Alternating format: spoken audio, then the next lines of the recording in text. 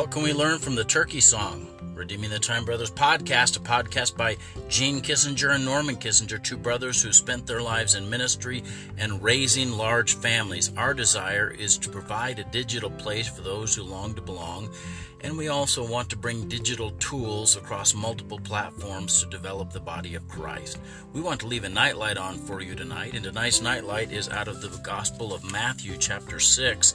It's tucked up inside the Sermon on the Mount, and it says these words, "After this manner therefore pray ye, Our Father which art in heaven, hallowed be thy name. Thy kingdom come, thy will be done in earth as it is in heaven. Give us this day our daily bread, and forgive us our debts as we forgive our debtors. And lead us not into temptation, but deliver us from evil. For thine is the kingdom, and the power, and the glory forever. Amen. For if ye forgive men their trespasses, your heavenly Father will also forgive you." I want to tell you two stories about worship and how we can develop our worship with God. And one goes way back into history, and it goes back into to 1016. The ruler of Britain in 1016 was the Danish king Canute. And I'm not sure I'm not pronouncing his name right, but apparently he ruled from 1016 to 1035, and he was one of those individuals that was well loved by his people, and he had a very firm reign. And sometimes when you're well loved by your people, they give you excess praise, and he was always very uncomfortable by this praise that was heaped upon him.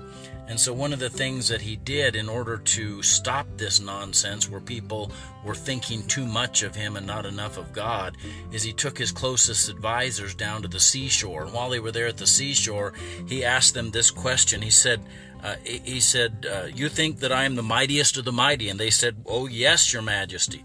"You think I can stop the tide?" And they were a little uncomfortable and a little doubtful. "Oh, yes, your majesty." And looking at the ocean breakers, he said, "Oh, sea, stay, come no further. I, Canute, ruler of the universe, command you." But despite his commands, the tide kept coming, and it came in, and it came to their feet, and it came to their knees, and ultimately it almost washed them out into the ocean, and they ran back for the safety of dry land. And he said to them, he said, "You see how little I am obeyed. There is only one Lord over land and water, the Lord of the universe. It is to him and to him alone you should offer your praise." Slowly, the king and his advisors walked back into the town. He went into a church there, and he hung his crown inside the church, because God is the only one that is worthy of praise. We need to be people who make praise a priority in our life, and I'm afraid sometimes we are more interested in praise for ourselves than we are praise for our Creator. The second story, which is about the turkey, and it's Ruth Bell Graham, had a devotional habit that she would get up very early in the morning and sit in a rocking chair and look out over the sunrise, and she would pray for her children and for their children.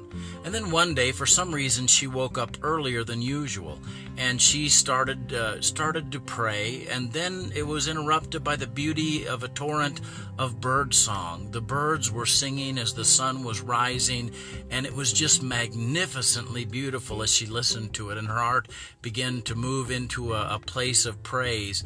And then she said that the turkey that they had recently purchased and put onto the property down in the field started his gobbling along with the other birds that were singing. And she just chuckled to herself that this turkey, even though it didn't have this beautiful song, at least knew enough to praise God first. And the way that we praise God first in the Bible is even the Sermon on the Mount starts with, "Our Father which art in heaven, hallowed be thy name." Could we make it a priority to praise? A priority to praise when others are trying to heap praise upon us, a priority to praise when so often we come to God with all of our prayer requests and concerns, but we don't often stop to thank God for who He is and what He's done in our lives. We serve an amazing, awesome God. He rules not only over creation, He rules over everything.